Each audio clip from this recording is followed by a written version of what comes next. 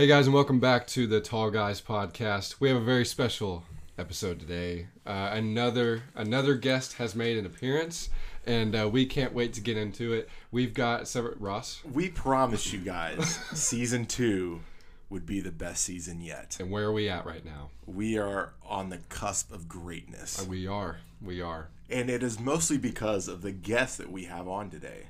Mm-hmm. Would you like to introduce him, Zach? This is the man that, I'll be quite honest, got me kind of introduced to this whole thing. He did a radio show. I don't know if he still does a radio show at OC, sort of.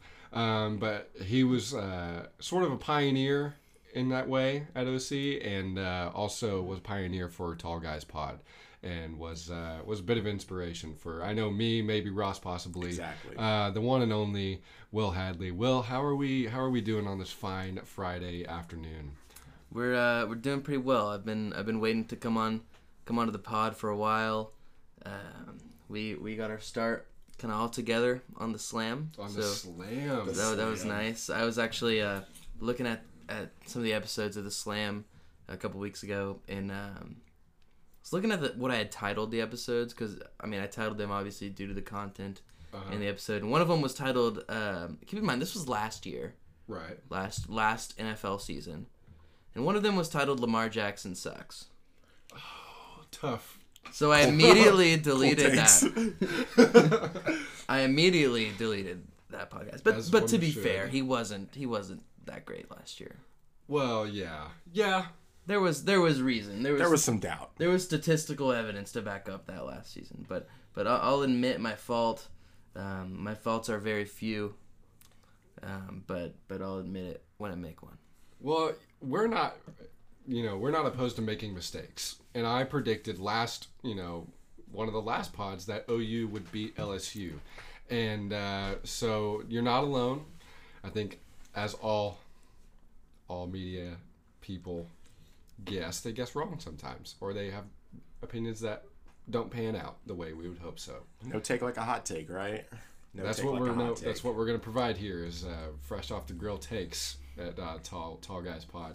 So on the slate today, just so you know, we've got Ricky Gervais and the Golden Globes. How in the world did they let him on stage for a fifth time? Iran and Trump. Guys, we're not a super political podcast, but we are going to get into some politics today. And does God actually hate the city of New Orleans?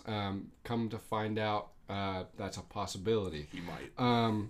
We're going to predict our national championship game, and we're also going to dive into, this is probably one of my most exciting segments, is the most lovable movie character in film history. And as I hear, Will, it sounds like you have some input on this. I do, but we'll save that. I'm excited to hear that. And then we're going to end it with the new sheriff in town, Mike the Man McCarthy.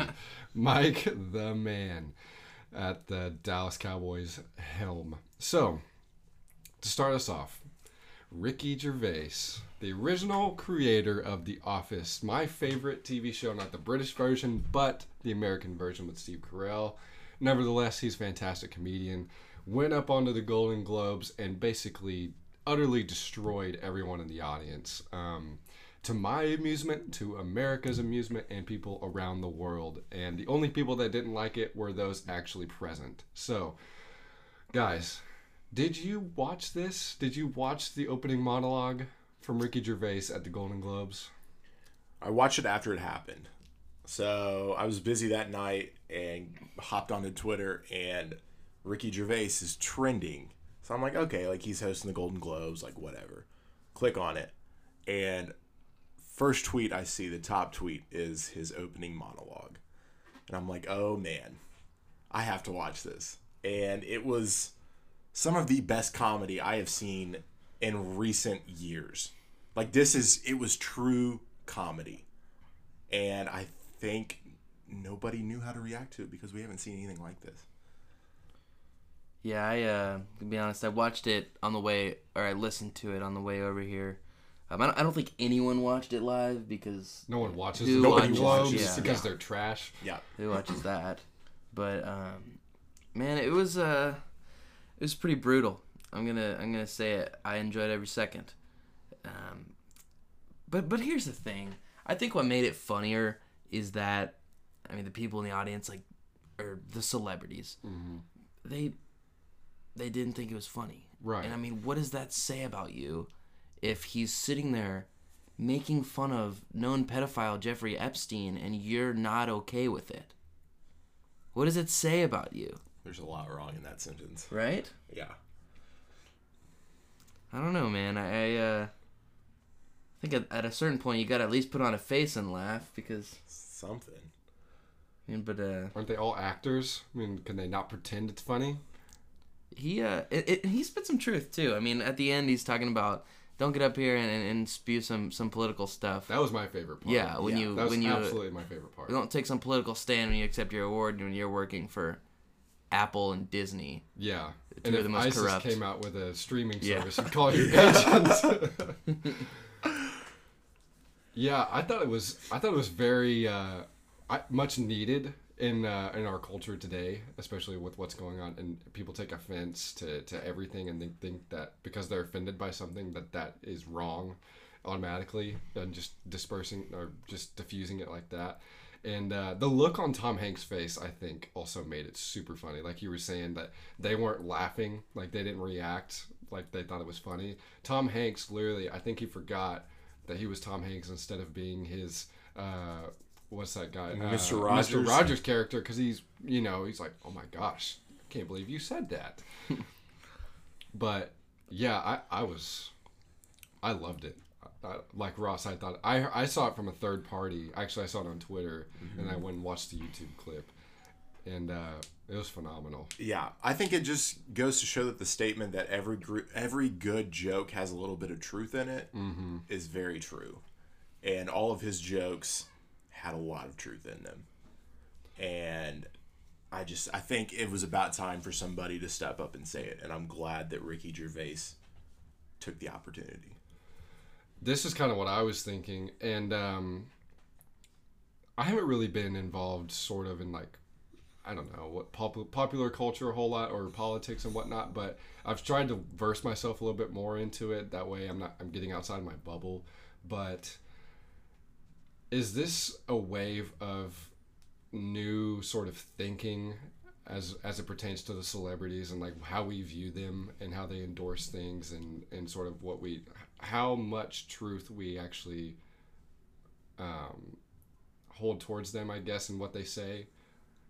And I don't know. I think it very well could be. I think it could definitely be the pendulum kind of swinging back the other way. Because we went so far. We've went so far. And just accepting everything as like, okay, fine. But now, with this, it's sort of like, no, like, we're going to call it like we see it. Mm-hmm. Like, sorry about your feelings, but, like, this is how it is. People need to know. Yeah. Yeah. Yeah, I mean, I feel like at a certain point, there needs to be some accountability among people who we watch every single day. You know, when we're sitting here watching Netflix, like these are people that we view every single day, people that we support, give our money to, right? So, I feel like there needs to be a sense of accountability, but at the same time, that also goes a little too far. Especially with the complete joke that is QAnon. If you guys know what that is. I do not. Enlighten us. I mean, I'll give you a very short. QAnon it's extremely conservative. It's this conspiracy group news thing that a lot of like conservatives kind of take in.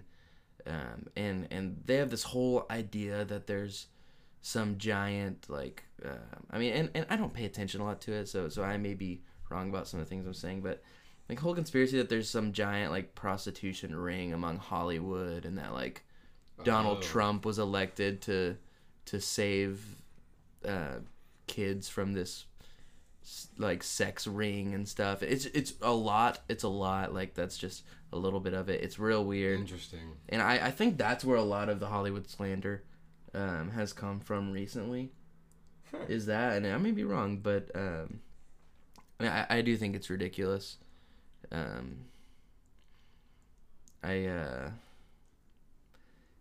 don't think that Donald Trump was elected by the God that I believe in to do anything.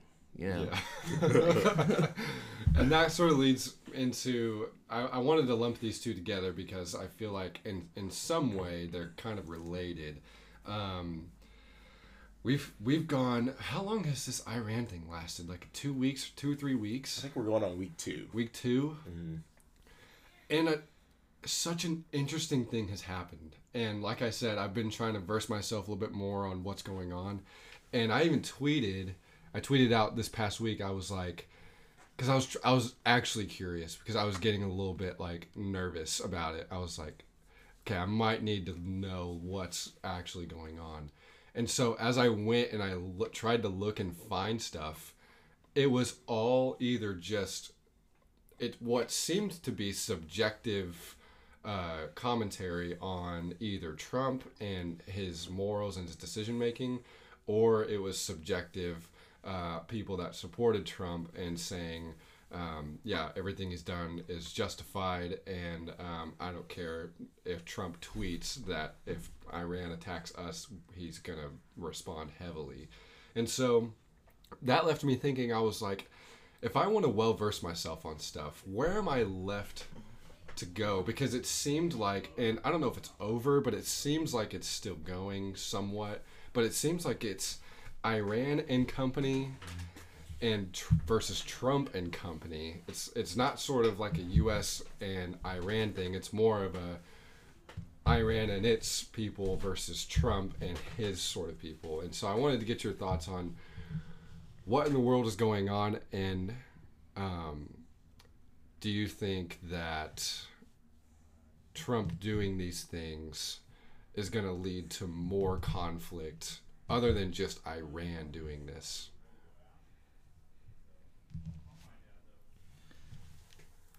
Can you enlighten me on what the just so we can get some fact checking going on what the initial attack from Iran was on? Yes, I will. I don't know off the top of my head, but I will. Because I mean, I don't think people understand the gravity of like the how perennial the person that was killed was. Like, that's the equivalent of like Mike Pence being assassinated. Yes.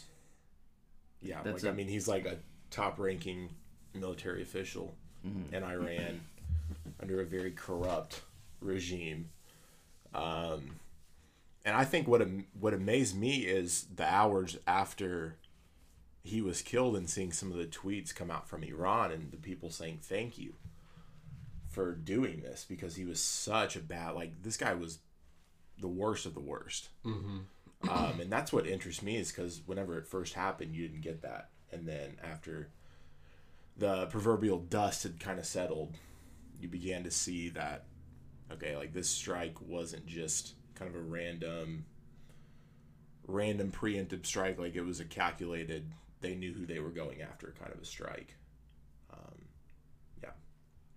So the guy's name was Qasem Soleimani, and you're right. I mean, he's pretty much our Mike Pence, and he was planning what the Secretary of State said is that he was planning large, broad-scale attacks against American facilities, including U.S. embassies in the Middle East, but didn't really provide more information on that.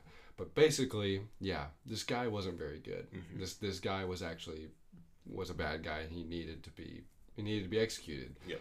And so what I thought was interesting was you have one side that absolutely hates Trump so much that, from what I saw on the extremist side, was they almost were trying to justify this guy and saying that we didn't need to kill him, and why, and almost taking that and then saying, why in the world does Trump have his finger on a button to where he can just do this? But I mean, this is no different than any other president has ever had the power to. I mean, this isn't some new thing. I mean, the president has always been able to do this. And so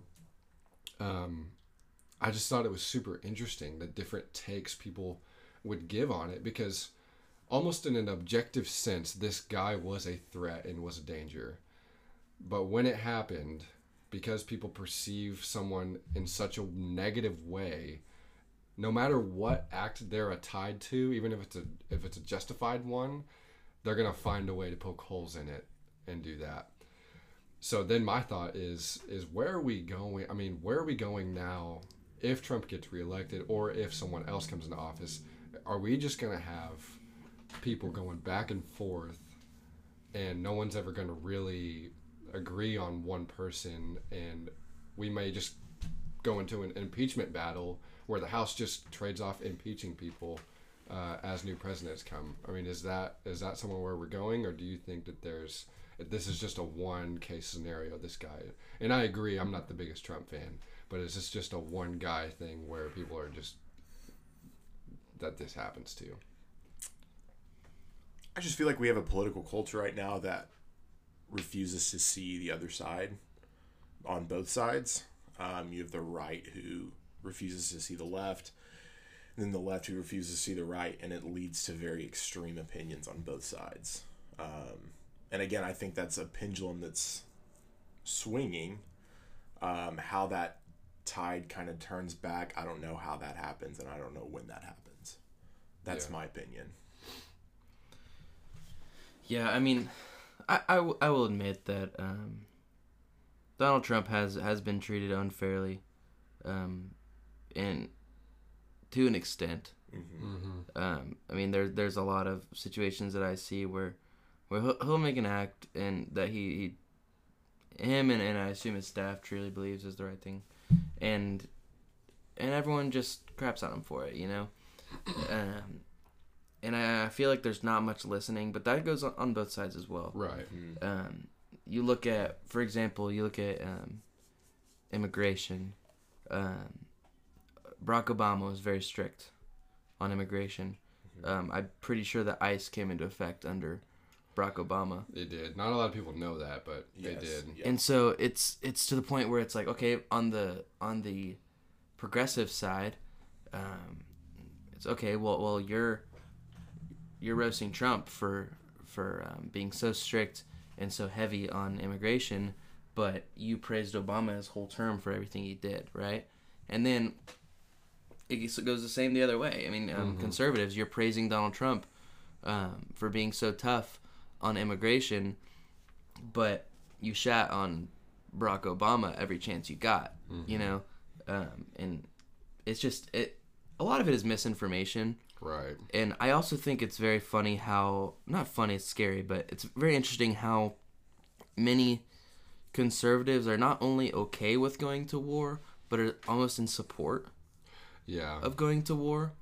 And going back to immigration, I mean, we get one of the biggest excuses I've gotten for treating Mexican immigrants horribly and having such a strict immigration policy is that, oh, well, we should, and refugees as well. I mean, this fits really well in this scenario. It's I always hear it. It's we should worry about ourselves before we worry about anyone else. You know, I hear it all the time. Let's worry about ourselves before we start worrying about anyone else. We got enough things to fix. And it's like, okay, well, you're only okay with getting involved with brown people if you're killing them and not saving them, right? Yeah.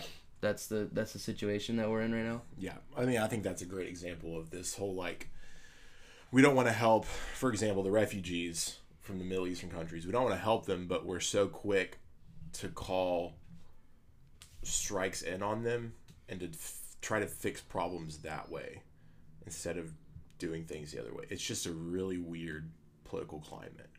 It's really strange.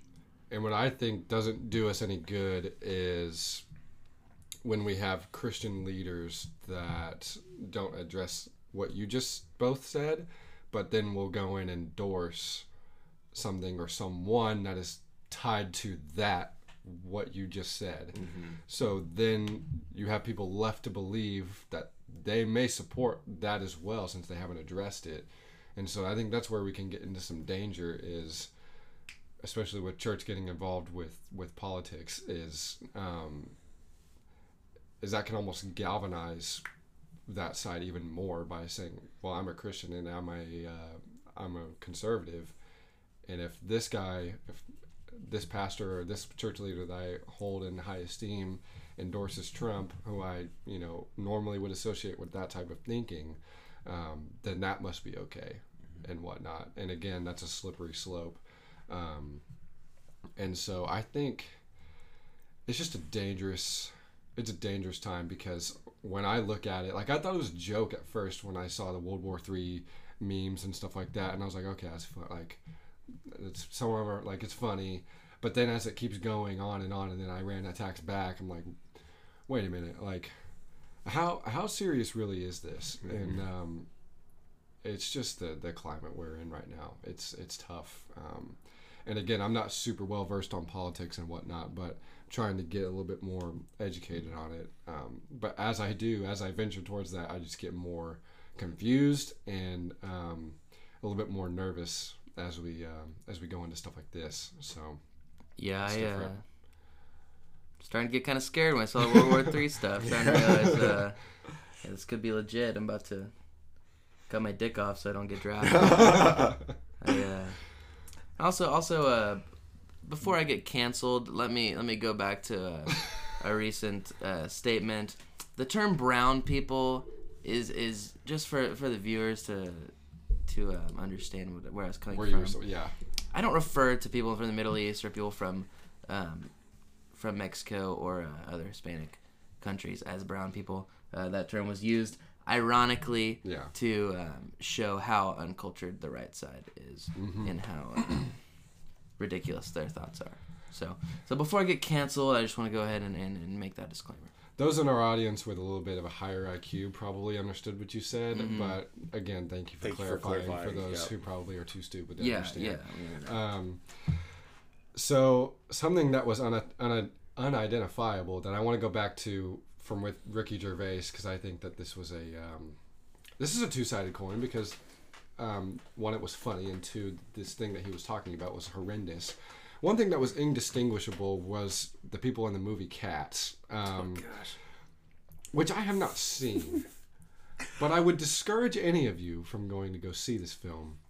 And Ricky was not nice at all about, one, the film, and two, the people involving the film. One being James Corden, and the other being, I don't even know her name, but it was Judi Dench. Judy Dench.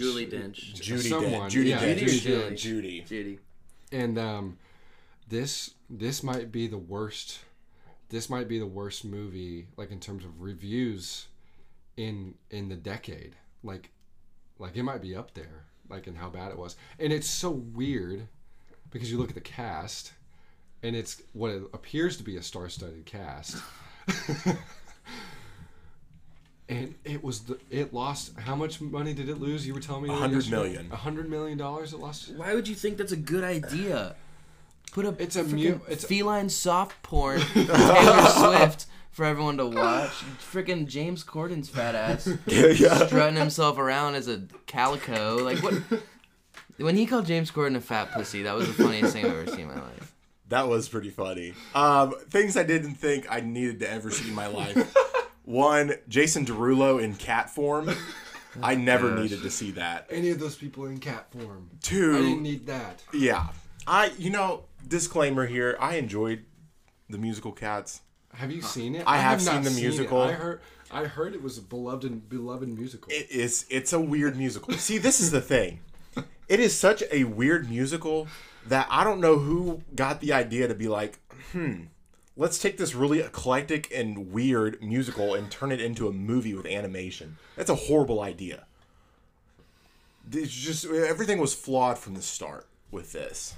My question is, who signed off on the animation on the Cats? Because it was so, like... Yeah, I never want to look at a cat like that again. It was definitely on purpose. But you know what I'm saying? Like, I know what you mean. That part of it was definitely on purpose. But why? Like, why? Wasn't this movie PG? I mean... there's no way. If it was a travesty, and all children should be cleansed. But if it wasn't, I mean, it's just one of those things. Like you look at it and you're like, why? Like, why would you do that? Why? Like, why? What was the purpose in that? Every day we stray further from God. It's that we do, Will. So, as we stray further from God, there is one particular city, as it pertains to professional sports, that time and time again seems to have the hand of God against it. And none other than New Orleans. If you were watching NFL football wild card weekend, your heart broke. Mine certainly didn't, as my Titans destroyed the Patriots dynasty. Oh. So I'm just You're going a to go ahead Titans and fan? throw that out. Oh. So we can Ooh. touch about that too. I didn't know you were a Titans fan. I'd love to talk about that game. Okay.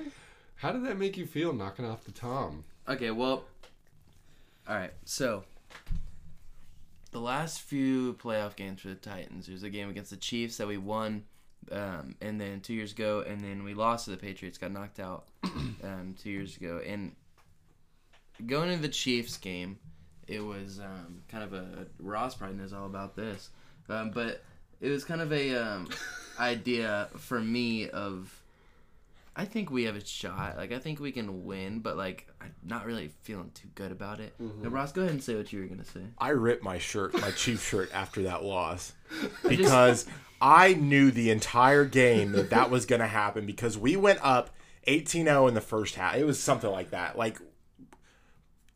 And then Captain Checkdown, Alex Smith, comes into full swing, comes swooping in like the piece of crap that he is. Worthless quarterback. And I knew it. We went into halftime and I said, we're going to lose this game because Andy Reid's going to put on the brakes and we're just going to throw 2-yard screen passes the entire second half. And by golly, that's what we did. And we did lose to the Titans that game. And Marcus Mariota caught his own That pissed touchdown me pass. That was beautiful. I'm still not over that. That was the last blunder of the Alex Smith years. But and then when it went into the Patriots game, not this past one, but the last time we played in the playoffs, I got the feeling of, once again, like, convinced myself we have a chance, but, like, deep down I know, I don't think we're gonna win this. But last week was a different feeling. It was a different feeling in Nashville. Titans fans were all convinced we're gonna win, and I knew that we were gonna win that game. Like, that's the thing, is that, like, that was just one of those times where, like, I wasn't really nervous before the game. Like, I just felt like we were the better team. Felt like we were gonna stop a 42-year-old Tom Brady, which did the Patriots keep him? I mean, what do you really re-sign a 42-year-old Tom Brady?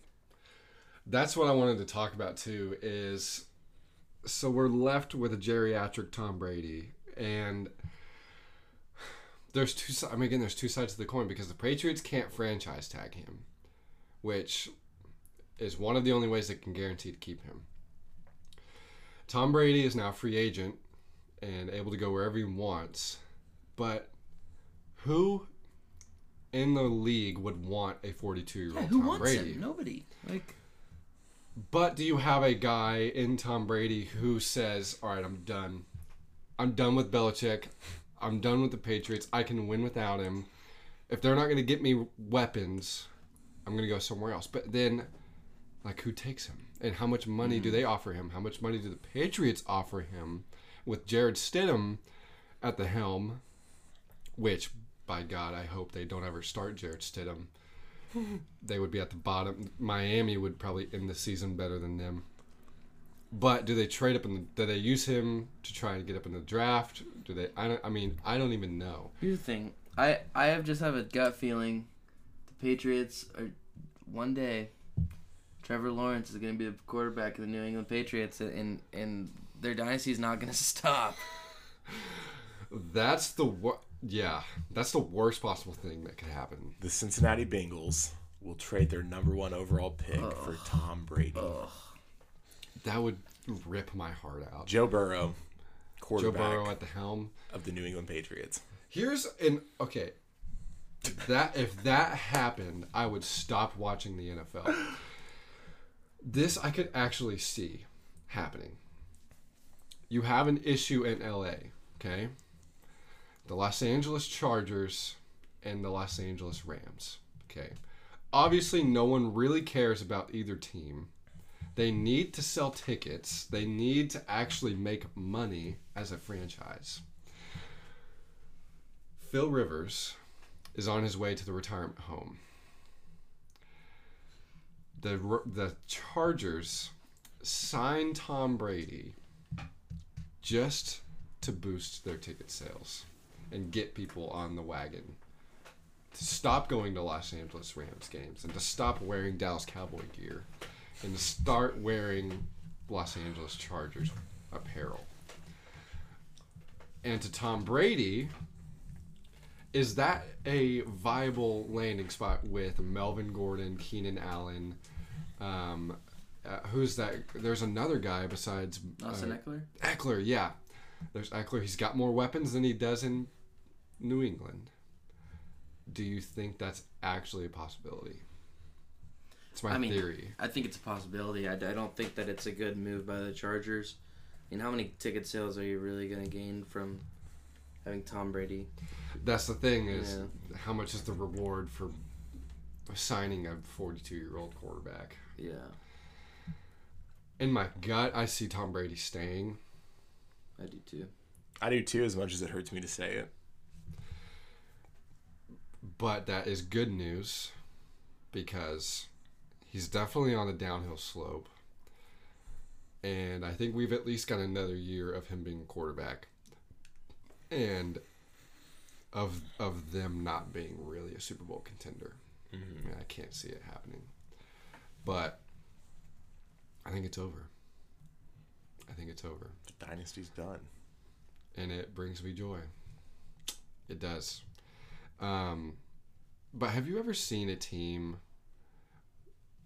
What's worse, to be a Patriots fan right now and know that Tom Brady is done, a guy that's led you to so many Super Bowls, or to be a Saints fan and have just about as many opportunities to even get to a Super Bowl, all for it to just be blundered and what looks like the hand of God against you in the Minneapolis Miracle, the Rams pass interference call, this Kyle Rudolph catch in the back of the end zone where it was definitely a push off.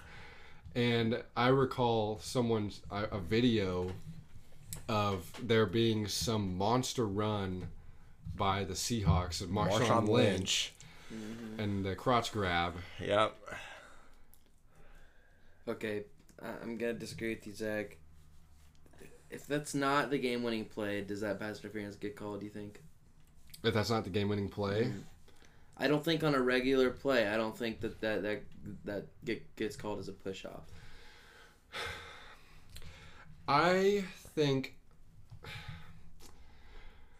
Really, you should be looking for that. When you've got that matchup right there, officials should be looking for that. And I think... And really, in a regulation game, and not even a playoff game, or just a regular season game, I think that's probably called. I think you should call that because you have the arm extended, the guy obviously he's pushed off of him, and I think the problem is that we just have an inconsistent pass interference thing going on where we instituted a rule because of this Saints thing.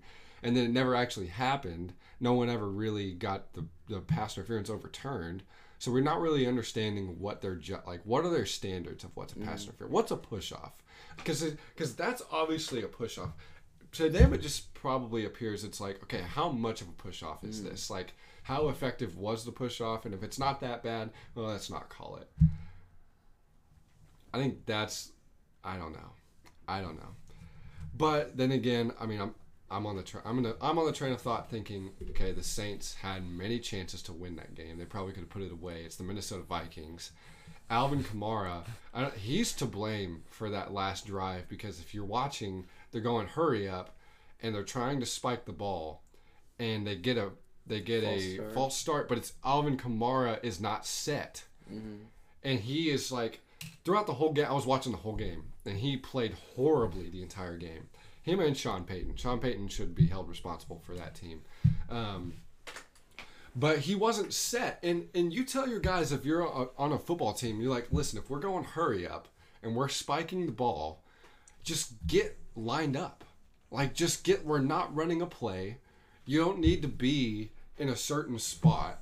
Like, literally just run up to the line and stay still. I mean, if you're a slot guy, you can be 20 yards back. Exactly. Yep. Exactly. The guys that need to be on the ball are the only ones that need to make sure they're on the ball. Yeah. Alvin wasn't even one of those guys that was on. He was off the ball, but he was fidgeting around and wouldn't stay still. He's looking for a call. Well, buddy, we're about to spike the ball. And so then they get flagged for it, and then that 10-second runoff happens, which, again, Sean Payton is at fault here because it's 21 seconds left on the clock. He has 2 timeouts left. If he uses one of the timeouts, it cancels the 10-second runoff, and he would have 21 seconds with a timeout left. But he chooses to take the 10-second runoff, leaving them with 11 seconds left. And 2 timeouts. What are you going to do with 2 timeouts and 11 seconds? So then they kick the field goal, and it's just, I was baffled. I was baffled the entire time. And I can't imagine if I was a Saints fan because I'd be crying myself to sleep every night. And you know most of those Saints fans are Pelicans fans as well. So that's just a double woe. A double whammy to them. They've got the real thing we'll find out is if God hates New Orleans. I kind of gave it away. Is if LSU wins the national championship. If LSU wins, maybe there's hope. Maybe we don't have a Sodom and Gomorrah on our hands. No, but keep in mind, LSU is Baton Rouge. They're in Baton Rouge. You're not in New Orleans. I know. I'm just thinking of the whole state of Louisiana. Yeah, the curse could still be alive.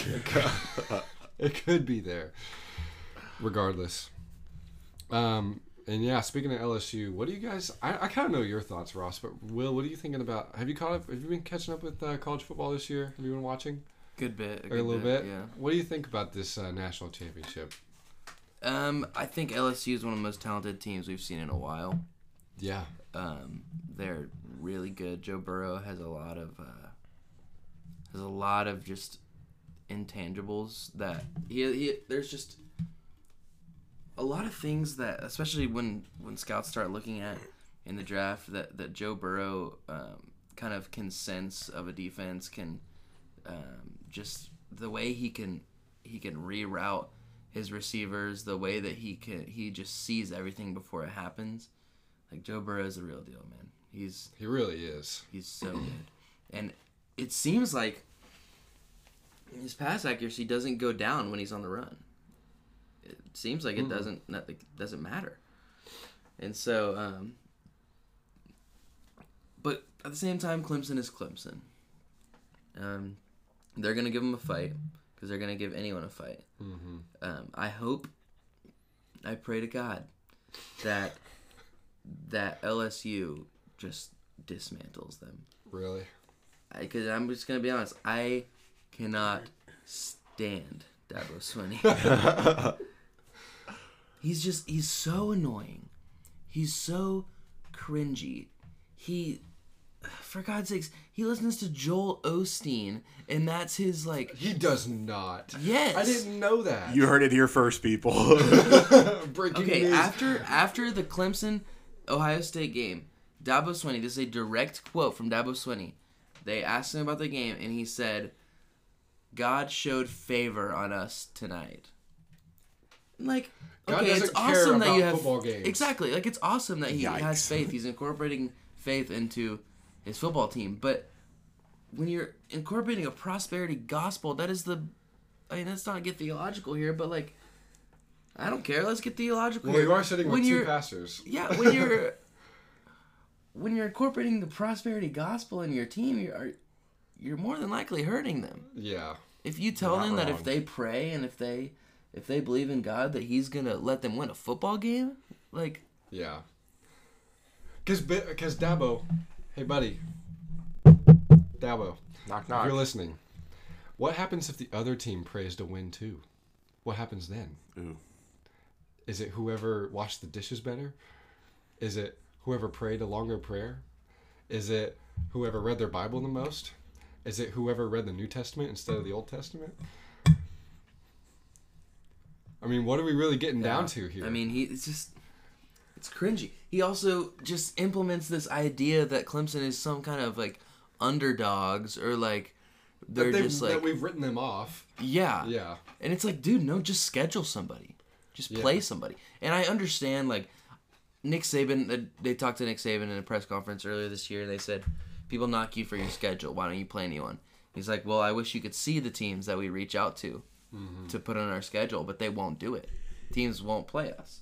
Here's my thing with always arguing about how Bama schedules nobody. Okay, I understand. Yeah, they play a week non-conference. But, like, look who they have to play in conference play. Like, you have to go up against Auburn, LSU, A&M. Like, these are real teams. And Zach, you may not agree with this. I don't know. But the SEC was far and away the best conference in the country this year. I don't think it was close. Just going down the line, LSU, Alabama, Florida, Georgia, Auburn. Yeah. Those are top 15 teams. Yeah. I would have to agree. I think you're way more top-heavy, though, than you've ever been because you have some teams in the SEC who are starting to really regress. But then again, you're right. I mean, the SEC did have the best conference just because of LSU, Auburn, Alabama, and even Georgia. Georgia was up there, too. Also, I mean, with the exception of Vanderbilt, there's no team in the SEC that doesn't have a bright future either. You know, you look at, like, the worst teams in the SEC right now. Tennessee has a 24-star O-line for next year. They have transfers out the wazoo. They're going to have if transfers count for recruiting class, Tennessee would have a top 10 recruiting class. The East is wide open for anyone next year. You look at Ole Miss has Lane Kiffin. They're setting a precedent. Mike Leach is in the SEC. The Egg Bowl between the Leach and Are you Kiffin. kidding me, man? Yeah. Like, dude, I'm telling you, the SEC it's the most dominant conference, and I'm sorry, it has been for years. And I know I'm not a big SEC or the conference pride guy. Like, I'm not gonna sit there at a bowl game and yell SEC, SEC, SEC. I hope the SEC sucks because I want my team to win. You know, but I'm also gonna recognize that Texas A&M is getting better. Like, I'm also gonna recognize that my team is in the best conference, and that sucks for my team. Yeah. That we have to play Alabama every single year. That we have to play Florida and Georgia every single year. Yeah. Not to mention Florida and Georgia don't even have to play at the other stadium. Yep. They play at a neutral site every year, and the whole SEC is out of whack. I don't think we should have you playing a random West team and then playing the same West team every year, because Kentucky gets to play Mississippi State every year, but Florida and Tennessee have to play LSU and Alabama every year. Like, tell me how that's fair. Yeah. I think we're going to run into issues is, you're right, there are some teams in the East especially, really only in the East, that are perspective, and because it is wide open. And so there's some hope and there's some recruiting benefits that you can say, hey, come here because, listen, it's anyone's game right now. Anyone can take this. But you have the other side of the SEC with Alabama, LSU. That side of conference, for the foreseeable future, is pretty much locked up. I mean... Yeah, well, I will say that I do think the West is kind of starting to even out a little bit, just especially with Lane Kiffin and Mike Leach coming in, and then Mississippi State. Yeah. Mississippi State's going to be a team that probably won't win the SEC, but they're going to beat teams that they shouldn't. They're gonna probably win 8 games with him. They're going to be the only air raid passing attack in the SEC. They're going to be interesting. I'm really excited for Mike Leach to be there. And I say that because Tennessee doesn't have to play Mississippi State for 8 years. So, there you go. There you go. It's always good. Because we played them this year and won, so I'll say that. But, I mean, I think the only team that the future just doesn't look good is Vanderbilt and maybe South Carolina. Yeah. South Carolina is hurting. Will Muschamp's not the guy, man. Yeah, they're getting left behind fast. Yeah, I don't think there's a debate as to whether SEC is the best conference or not. I think if there's any At challenge, all. it's Big Ten. Yeah, yeah, and yeah, the Big Ten is up there, and I wish the Big 12 would be better than it is, but unfortunately, we're just seeing a crap show. So, and you're gonna see OU not make the play just because of our track record being in the playoffs. You're gonna see us not have a playoff berth for a while. Yep. Because they're gonna stop saying, okay, let's put OU in because we know they're gonna get destroyed by 40. Okay, I mean that just has got to stop happening. OU losing to an SEC team, rinse, wash, repeat. You know, it just happens every But let's keep year. talking about the 2012 Sugar Bowl. Let's keep doing it. And those 5 straight conference championships. Let's keep it rolling. But it's I will just- say though, the game against Georgia, where it goes into double overtime, That game was good. It's That was a a good good game. game. It's a good game, but other than that, yes. Keep in mind, that's a Georgia team that's in their second year with Kirby Smart. Yep. That was amazing for them. I hate Georgia, but like, Yeah. but also, kind of blanking on what I was gonna say. But it made me so mad seeing on Twitter people trashing OU and saying like, oh well, OU probably wasn't the best team to be the number 4 team. But then again, who would though? Because you have That's my Utah or thing. Oregon. Would they really have done that much better than Yeah, OU? that's the thing. No, I don't. And I think that's why some change should be made, because it's like I kept getting the excuse, okay, well, don't lose more than one game. It's like, okay, Barbara, I'd love to not lose more than one game, but I play a real team. I don't play Kansas, like the Big 12 is so down. The Yeah. Pac-12 is so down. You look at the 3 teams that are occupying for that 4th spot. Yeah. It's like teams that are all going to lose to LSU because they don't play anyone. Exactly. Of course they have one loss. Yeah, and that's there's got to be an expansion, or there's something's got to change. Because, And I know you can't control that. I mean, I know Right. that you schedule UCLA thinking they're going to be good. Yeah, Like that's hopefully, yeah. but I mean, and that's the thing that we were talking about before is when you look at teams like Clemson hasn't really played anyone. Mm-hmm. But also, I don't want to blame them for not playing anyone when probably nobody wants to play them. Right. Yep. And that's very true because I mean, love him or hate him, Dabo's got some players over there. He's got a good system, especially that defensive coordinator too. He's solid. So I think LSU wins by touchdown. I think that they're just too much to handle. They're a lot. I mean, they're a lot. And Joe Burrow is the truth. Heisman winner for this year, number 1 overall draft pick, soon to be. Quite possibly the greatest season ever by a college quarterback, too. Yeah. Easily in the SEC. Yeah.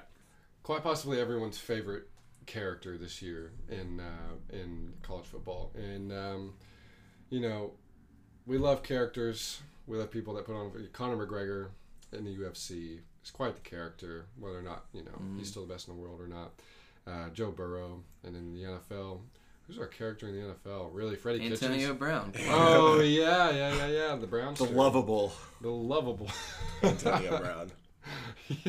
going after Logan Paul. That was hilarious. He said, "I'll drop you faster than." I love that. Man, I got the AMC Stubs thing, the A-list, where I can go see 3 movies a week if I just pay like $20 a month. It's freaking awesome. So I've been really getting into movies and stuff. And so, Will, you brought this idea to me last year, and it was about who is the most lovable. Is that the word you used? Yeah, lovable. I think. Lovable movie character. And I think that there's different ways, I guess, that people define lovable, because Okay. we get ideas. It's like people tell me, okay, well, if we're talking about Star Wars, okay, Luke Skywalker. Everyone loves Luke. Like, there's nobody that doesn't really like Luke Skywalker. But it's like, that's not really what I'm talking about with lovable. Like, lovable as in, like, puppies are lovable, right? No matter what they do. Just objectively lovable. They're lovable. Yeah. Like, I like Luke Skywalker, but I don't love him. Like, I don't want to hang out with Luke Skywalker all day. But You wouldn't want to go to the calf. You wouldn't want to go. No. No, I don't really care that much. Like, he's the protagonist, awesome. But when we look at lovable in movies, one character when we're talking about Star Wars specifically, Okay. sticks out. And guys, I'm gonna tell you, R2D2 R2 is undefeated, man. Because here's the thing. One thing that is so impressive about R2D2 is you can't deny it. Like, R2D2 has a personality. You know? Like, you can see R2D2's personality, and you kind of see him, and you're like, this thing's awesome. Like, I want to take one home. Like, I love this thing. Like, but he doesn't talk. He just beeps. Right. And he still finds a way to get his emotions, like, and everything across. Like, it's amazing. And just watching Star Wars, and it's like this droid that's like wasn't really supposed to be like a massive part of the story, has now become like one of the faces of the franchise. Yeah. You know? Yeah. When you go to a Disney store, you see R2D2 stuff everywhere. You know? Right. People love him. Right. R2D2 is one of those characters. He could literally do anything in the movie. He could kill a bunch of people. I'm talking mass genocide. And you would still be like, it's just that pesky little R2. Like, that's adorable. Yeah. That pesky little R2's at it again. Like, there he goes, just killing more people. But we can't do anything about it because just look at him. Just look at how he rolls. He could commit his little beeps. They're so cute. He could commit Grand Theft Auto, and I would look at him and say, "You are look at you, Little R2, give him a little like rub on the top." And it's like everything that he does. Like, for example, in the beginning of Revenge of the Sith, whenever he gets like caught by the droids, and he just starts flying and just like shooting them or like whatever he did. He lights him on fire Yeah, with the that's- oil that he spills. I have a proposition. So, have you seen Revenge of the Sith? Oh yeah, that is The a scene- badass movie. It's my favorite Star Wars movie. It's my favorite. Which is contrary to popular. Most people want to say it's like Empire Strikes Back or whatever. Yeah, It's I like Revenge it. of the Sith. Really? Yes, I think mine's 100%. Dude, Mine's the favorite. I love New Hope and Empire Strikes Back. I can't get enough of those. I digress. The scene where Anakin is turned to the dark side and is instructed to murder all of the Jedi. If you replace Anakin with a dark side R2, let's say R2 has no longer blue stripes but has red stripes, and rolls in to the sanctuary of children. Oh my gosh. Wielding a lightsaber of sorts, or maybe a torch. I don't know. I don't know. Maybe a torch. I don't know his weapon of choice. If R2 commits that genocide, do we still just? Do we still stand? Do we still? Is there a redemptive quality in him? And do we dismiss that act as just R2? It's fine. Like, there's still hope for him. Like, is there something in the Star Wars universe, an act committed, that if R2 did that, we would discredit him? Because if the answer is no, he automatically wins most lovable movie character. I mean, that's also that's kind of subjective. Like, True. Very true. I would probably discredit him if he murdered a bunch of little kids. Because the kids are so cute. He's like, what do we do next? And then he just Lightsaber. fade to black. Like, Gosh. So I have some notable characters that I would like to throw in, honorable mentions. Some other lovable characters. See what we would think about that. Okay. Okay. Wally. The robot Wally. God, it's always robots. And that's the thing, too. It's almost characters that don't necessarily say anything, but you have to kind of imply, like, what they're saying and, like, their personality. Also,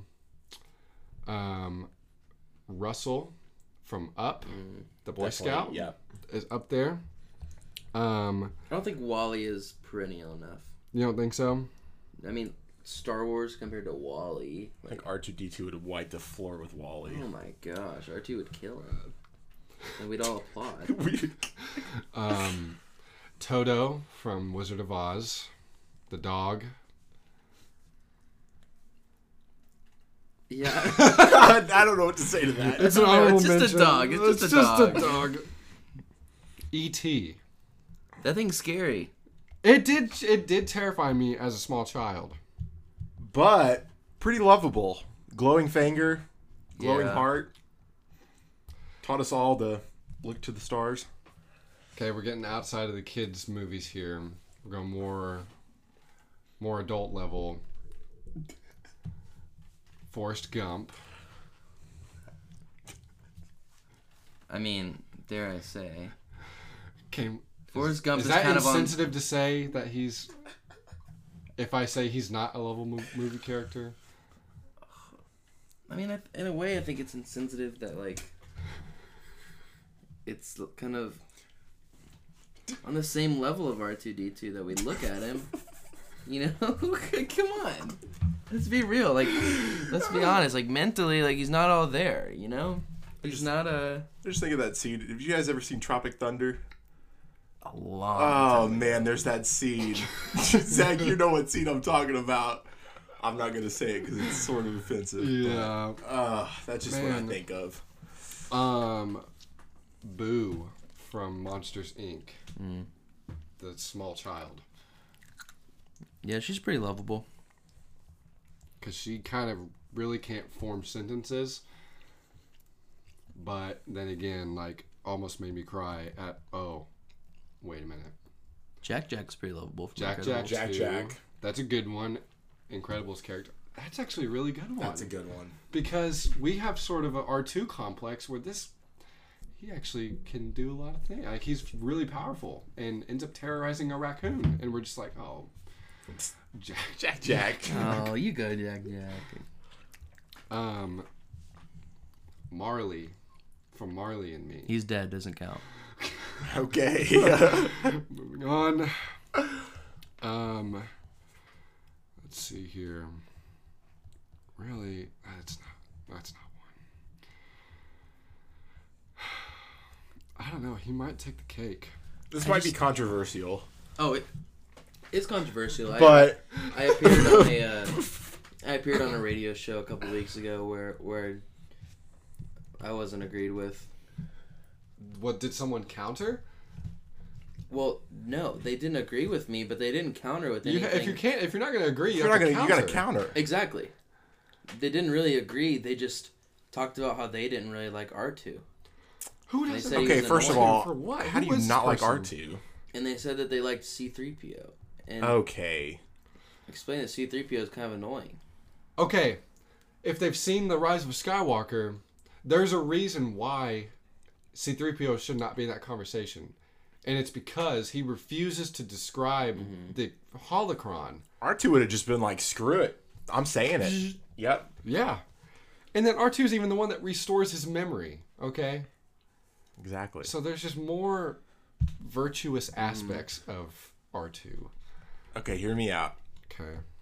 Are the minions I hate lovable, Oh, lovable or annoying? I hate Wait 'em. a minute. That's a good entry. You don't like the Minions? No. See, Why? they ruined it with the whole Minions movie, but before that, kind of lovable. Yeah, maybe from the first Despicable Me. Yeah, from the first Despicable Me. But I'm tired of walking around and seeing Minion backpacks and seeing Minions everywhere I go. There's nothing special about them. They don't do anything. It has got to become a status symbol of the white middle class.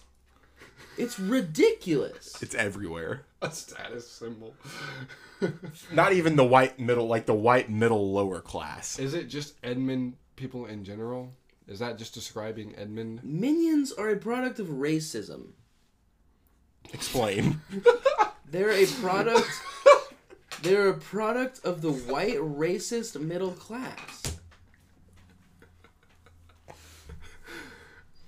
I hate them. Gosh, they look like little Vienna sausages. They're a ploy by DreamWorks. Mind Universal. control. They're horrible. Holy crap. They're horrible. goodness. I'd watch Cats before I watch a Minions movie. Does do TV shows count in this, or is it just movies? Movies. Okay. Film. I was gonna say, maybe just Star Wars as a whole has lovable characters, but people really latched on to Baby Yoda this year. Oh yeah. In a way that I haven't seen in a while. He just kind of became a meme. He did become a meme.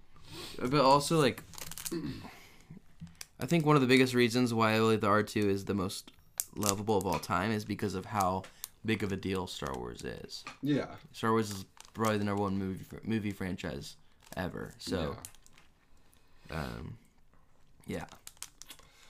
I don't think I disagree with this R2 most lovable character. I can't really. I feel like when you give it time, when you open your mind, when you think about it, it just makes the most sense. You let it marinate. Yeah. Let it sit in there a while. Yeah. I think if you disagree, we'd love to hear who in the world you would prefer instead of R2 as the most lovable movie character, and then we will proceed to disagree until you all know reasons why you're wrong. Send a tweet over at Tall Guys Pod. Yeah, let us know. Let us know what's going on. Will, is there anything that you have either, I don't want to say experienced, or anything going on for you that you would like to delve into and talk about? Maybe opinions that you have, or I don't know, certain things you've seen, or I don't know, things that have happened that you have strong feelings towards that we can kind of sort of collaborate, bounce ideas off of. Man, I don't know. It's pretty broad. I mean, like, yeah. Nothing too specific I've been thinking about recently. I haven't really done much thinking, done a lot of schooling. A lot of schooling. Schoolwork, yeah. That leads me to, we'll do a corner, Ross. If you're unfamiliar with our corners, we have a variety of them. We'll do a corner here real quick, and Will be the first guest to appear in one of the Tall Guys corners. And I'll start us off because I had something happen to me recently as I was, like I said earlier, I like to delve into the film world. I like to go see a movie on the weekend, and I was on my way to go see Little Women. And, okay, first off, here, I need to go on a tangent here. I wasn't going to bring this up, but I am. Okay, I went and saw males that are not going to this movie, okay? It is fine that they're not going. They don't have to go. It doesn't take away from the fact that it's a good movie. Okay, I'm tired of people saying that they're not seeing as many numbers going to go see this movie as they want to, and it's because the guys don't want to go watch it. That doesn't take away from the fact that this movie will probably win an Oscar. That's how good this movie is. Anyway, I digress. So, I go and see this movie at the mall, okay? As I always do. That's just where I'm located, and that's the closest movie theater that I can go to. And my wife and I were going to go see Little Women. And we were going to go during the day, so the tickets were cheaper, and get some lunch afterwards. So we're on the highway, we're going, and I'm driving the car, and I see, like, you know how you can tell from, like, fire smoke is different from, like, other types of, whatever. It's darker, and there's a lot of it. Okay, there's like a lot. And so both of us are like, where is that at? Like, that looks bad. And so as we get closer, she's like, is that the mall? Like, is that at the mall? I was like, there's no way. I was like, it's farther than that. As we get closer, there it is. The mall with dark smoke billowing from the area where there are restaurants in the food court. And so we get out of the car, and the entrance we're going into is the closest to the smoke, but we didn't think anything. I mean, we were just like, okay, let's just go in. So it's very close proximity to us. And we get closer to the food court, which is located by the theater. You have to go through the food court to get to the movie theater. So there was no way around it. We get to the food court, and there is smoke billowing from the Chinese restaurant, where I don't know if they left the wontons in too long, if the fried rice became a sort of timber for the fire. But I can smell the smoke, and there are firefighters. There's like 6 fire trucks there, and there are firefighters there trying to like do their job and provide safety to the general public. And there are people enjoying their lunch. However, there are firemen that are trying to push them out and say, listen, you need to go because there is a fire close to you and there is smoke that you might die from. So I need you to leave. And I can't tell you how many people started arguing with the firemen saying, no, like I should be able to sit here and eat this while there is in imminent danger to my at least 50 yards away. And so both of us, we're almost lapped into that because we're like, do you think we could still go see the movie at this point? Like, could we get through the line of firemen? Like, that, we're actually thinking about that. And so we decide no, and then the fire alarm starts to go off. Well, instead of people actually, like, obeying the evacuation, they're standing there, like, all videotaping the fire with their phones as the smoke progresses to get worse and worse. And like, it's obviously like it's starting to creep into more of the mall, and I would be lying to you if I said I wasn't watching for a little bit. But then Kinsey is like, you know what, we should probably go because smoke inhalation is a pretty easy way to die. So then I'm like, as a good husband that I am, I say, of course, we will leave. And so we go leave, and more fire trucks pour in, and people are coming out, and people are just watching and seeing it happen. But I was amazed.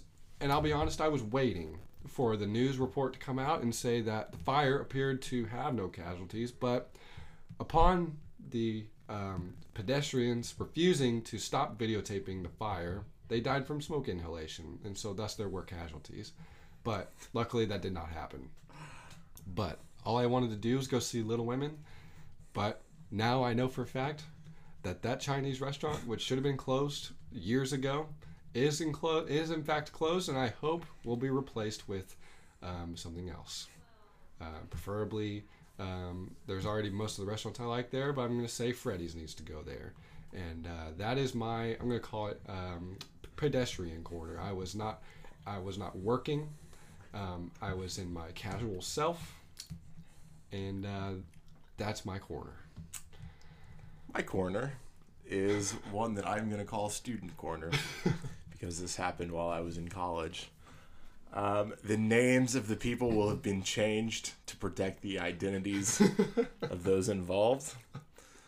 It was my freshman year of college, and me and a group of friends decided to go out to an abandoned field. And we decided, doing as all freshman college kids do, we decided we wanted to start a fire. And we thought that this fire, it's in the middle of nowhere, nobody's going to get hurt. It's no big deal. So we started this fire down in a hole. A sort of kind of manhole-like thing. A manhole-esque. Manhole-esque little concrete tube in the ground. There's some, like, abandoned furniture and, like, sticks and limbs and whatnot in a pile nearby. So we just kind of start throwing things in. We start throwing things into this kind of tube in the ground. And lo and behold, we begin a fire. We start a fire. And we're like, okay, it's kind of cool, a little bonfire. Just kind of chilling around the fire. And somebody in our group gets the bright idea to go to the gas station and get gasoline to throw on this fire. Which gasoline and fires do not mix. No way. So while a group of 4 went off to the nearby local gas station to grab a canister of gas to bring back and for whatever reason throw on this fire and make it bigger, me and another one of our friends was left at this fire, tending to the fire. Well, the fire started to get a little out of hand. I'm talking like black smoke, dark black smoke billowing against the night sky.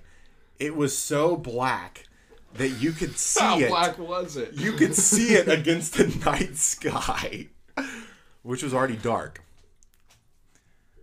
We get the bright idea.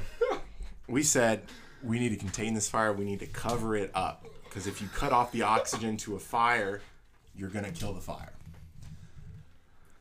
The buddy that I was with, not known to be bright, picks up a wooden door and proceeds to cover Said hole with this wooden door. And I was like, okay. So we just kind of left. We left it. We told everybody, we're like, hey, like, we're not gonna do the gasoline. Like, let's just go. Like, it's time. It's time to leave.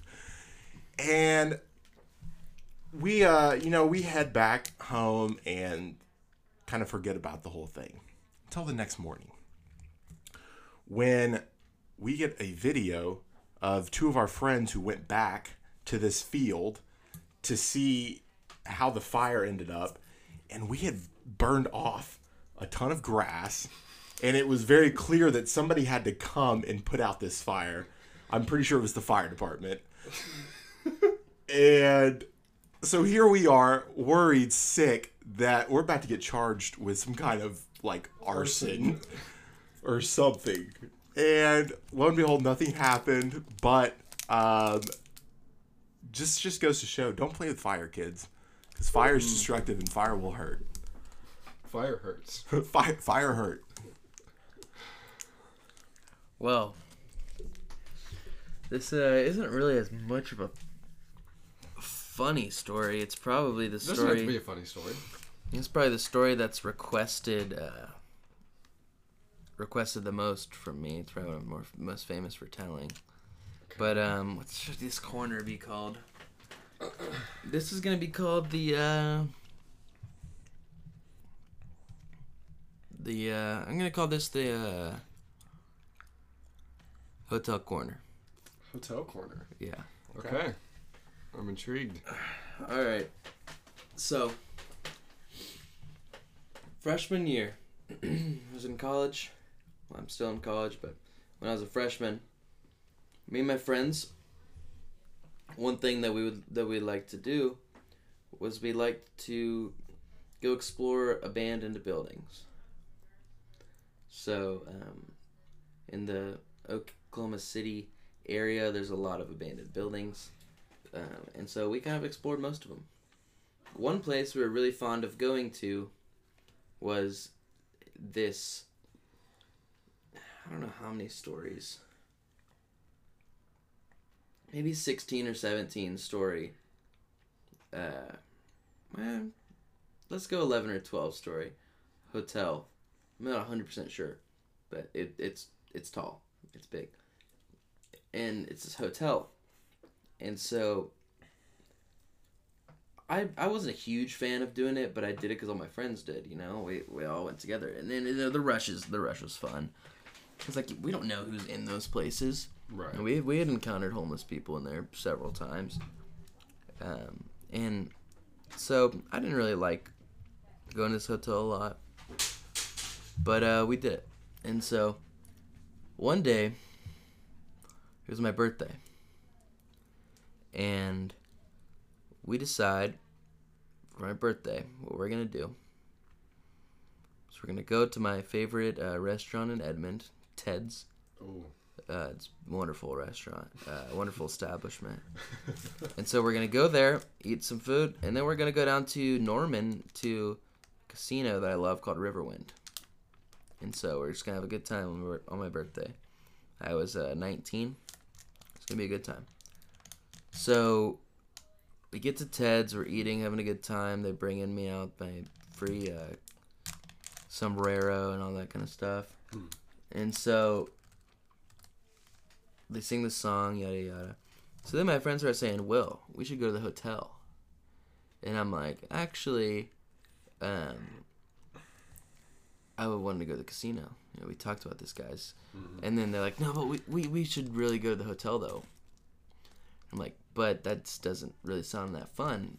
I'd rather go to the casino. On my birthday. They're like, yeah. And they're like, come on, Will. Like, let's just go to the hotel. And I was like, guys, it's my birthday, right?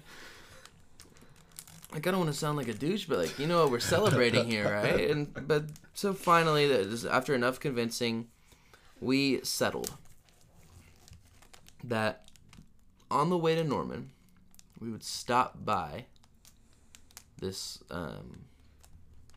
hotel for 5-10 minutes. Have fun, whatever, do whatever we wanted, and then leave. Keep in mind, some sketchy things have happened in this hotel before. Now, the sketchiest thing that ever happened was we went down to the basement one time and into like the laundry room, and there's these locked double doors that lead to outside, but they're locked with like a padlock. So we're in this laundry room just looking around, and I'm not kidding. I'm not kidding. The doors start just boom, boom, boom, boom, like both these double doors just start shaking and shaking. This wasn't on my birthday. This was another time. Just to show you how scary this place is. Both these double doors start shaking, and it's getting more and more violent, like every second, until they're just. And I'm afraid the door is about to break, and then it just stops. Like, I mean, we had like left, but like we let, and then we heard it stop. Now, I don't believe in ghosts. I think that it was somebody around the hotel that knew we were in there. Mm-hmm. But like, that's scary. Yeah. You know, when you're a freshman in college, like that's scary, man. Seeing the real world for the first time, and that's what you're seeing. Like, it's just tough. And so we get there on my birthday, whatever. We park, and then we go inside to the hotel. And we go inside. We go to the basement area where there's an old bar. And there's a sports bar inside the hotel. So we go inside of the bar, and I went in last. And so I'm walking in, and then I see my friends look inside the bar, and they're like, oh. And so I walk in, and I see it, and inside the bar, you guys ever seen V for Vendetta? Yeah. You know the mask? Uh-huh. Yeah. I see two men in the bar smoking cigarettes through a hole in their V for Vendetta masks and hoodies that are ripped. And so we see them, and we immediately run, right? So we immediately run, book it up the stairs. We're bolting up the stairs, and I hear one of my friends yell, "Get to the roof." And I say, "That's a terrible idea." Because we're running, they're like, "Get to the roof." And I was like, "What? No." And so as I'm running up, I book it through the first door, which puts me on the 3rd floor, which would really be the 2nd floor from the ground. And so I'm running through this, right? Yeah. And so I'm running through, and then as I'm running down the hallway, I don't know what I'm going to do. I don't know the outline of this place that well. I've only been 1 or 2 times. Mm-hmm. But as I'm running, I look left, and lo and behold, like the Holy Grail, next to the elevators, there's a window. It's completely shattered out. Huh. And so I'm wearing Chacos, by the way, sandals. So I stop and book it left, and I'm sprinting without even slowing down. I sprint and I jump out of the 2nd floor of this hotel, land on the ground into all the broken glass, roll, and sprint away. Now, a couple of my friends followed me. We look back, and we can see the guys in the mask sitting there looking at us. They didn't want to jump, and so we figure out that, I mean, we still have friends inside. And so we don't know what's happening. Like, and I'm like, all right, guys, we have to call the cops. Like, this is the only the cops, they got to get us out of this. And then my friends are like, no, Will, we can't call the cops. Like, we can't.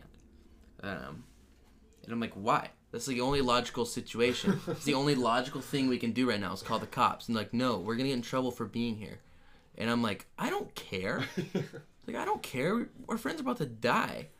Like, and so then, as I'm about to call the cops, my friend takes my phone. He's like, no, we can't call the cops, dude. And I was like, dude, come on. Well, I was like, then you figure out a way to get us out of this.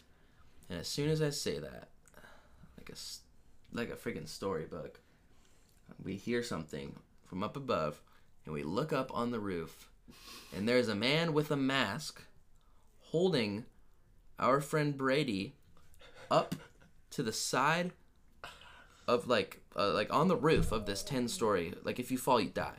Yeah. You know, like, and he's holding him almost over the edge.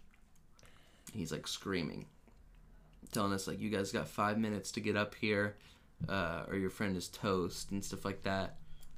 And so we're like, all right, guys, we got to get a plan. And so what we do is I tell them this. Like, we have to think logical in this situation, right? So here's what we do.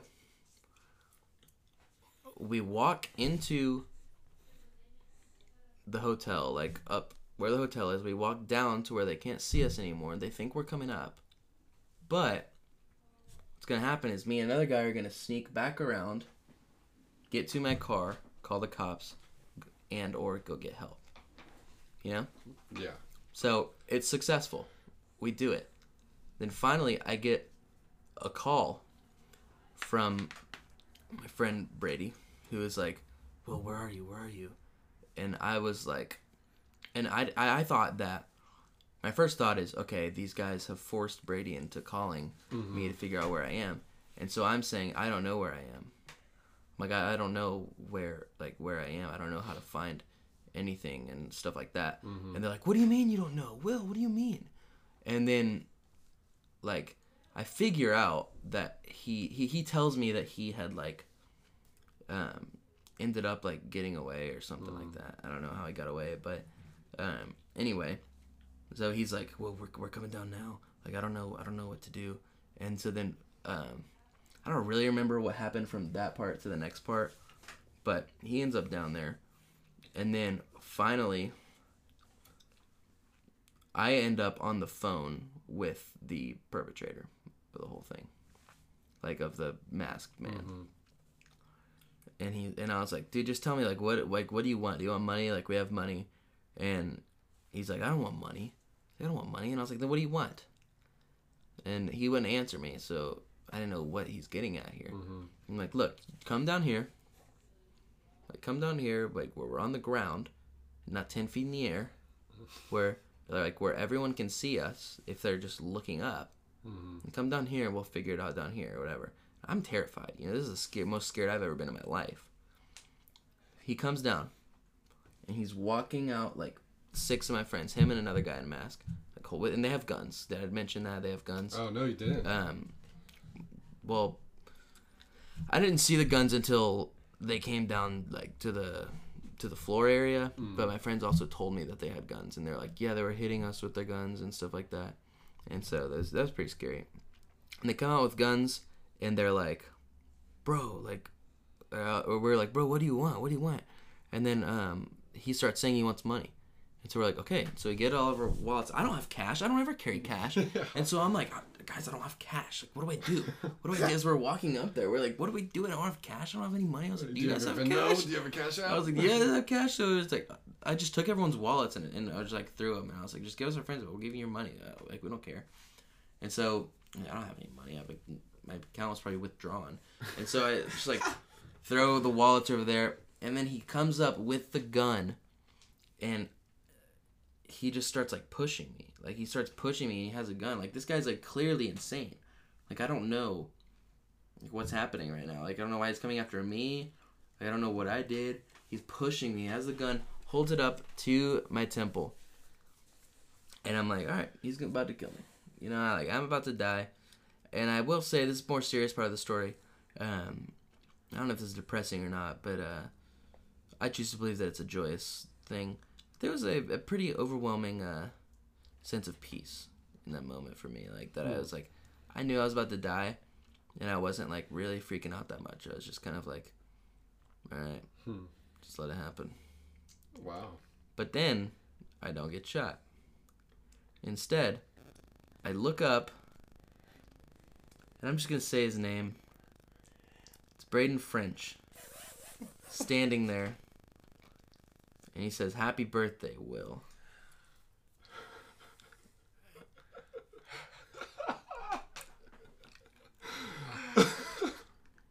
I just jumped out of a 2-story building into glass. I sprained my ankle. Like, I'm cut up with glass all down my arms and legs. Like, I'm in serious physical and psychological pain. I thought I was going to die. But, so at the moment, all I'm thinking about is, I'm so happy I'm not dead. I'm so happy this is a joke. I'm not dead. And I was like, oh, guys, wow, that was awesome. Like, good one. Like, I can't believe you... and I started just saying bullshit. Like oh, I can't believe that you guys went through all... like, did all this for me. Like, that's so awesome. Like, you guys are good friends and stuff like that. Not realizing that I'm going to have nightmares about this for, like, the next few months. Traumatize you. Yes, it's a traumatic moment in my life. Like, I don't really like sharing the story, but, I mean, for the followers, for the brand, you know? For the brand. And so, like, for the tall guys. And so, like, I still, to this day, I was like, they're like, dude, remember when we pulled that prank? I'm like, yeah, I do. That was ridiculous. Like, oh, but you act so happy when it happened. I was like, yeah, because I wasn't dead. Because I wasn't dead, yeah. Like, oh my gosh. I can't believe that actually I'm happened. still upset about that to this day. I would be. I can't even believe that happened. And they still will sometimes try to get me to go back there. Oh, no Absolutely. Say, way. no way. No Why would I way. do that? I thought I was going to die. Wow, that's an all-time great story, though. Yeah, it's definitely one of my best. Yeah. That was But- incredible. Wow, that's the Takes best. a long time, but... That's the best corner we've had. Takes a long time, but, yeah. It was well worth it. Well worth it. All right, well, Will, we appreciate you having you on the Tall Guys Pod. You are an honorary tall guy. Oh, well, thank you very much. Yep. It means a lot. I'm not as So- tall as you guys, but... We run into that. We run into that a lot, and we get some listeners that are upset about the title of our show. Yeah. But if you listen and or get on the show, you are an honorary tall guy. guy. It's really all you can ask for in life. Mm-hmm. So, well, we appreciate you having on, and we hope to have you on sometime in the future again. Sure, thanks for It was having a me. pleasure. Of course. Ross, you want to end with the closing remarks? Sounds good. Will, thank you so much for being on the show today. It was wonderful having you on. If you like this episode, leave us a 5-star review, subscribe to our podcast. You can listen to us on Apple Podcasts, Spotify Podcasts, or wherever you might listen to podcasts. Thank you so much for listening. This has been the Tall Guys Pod.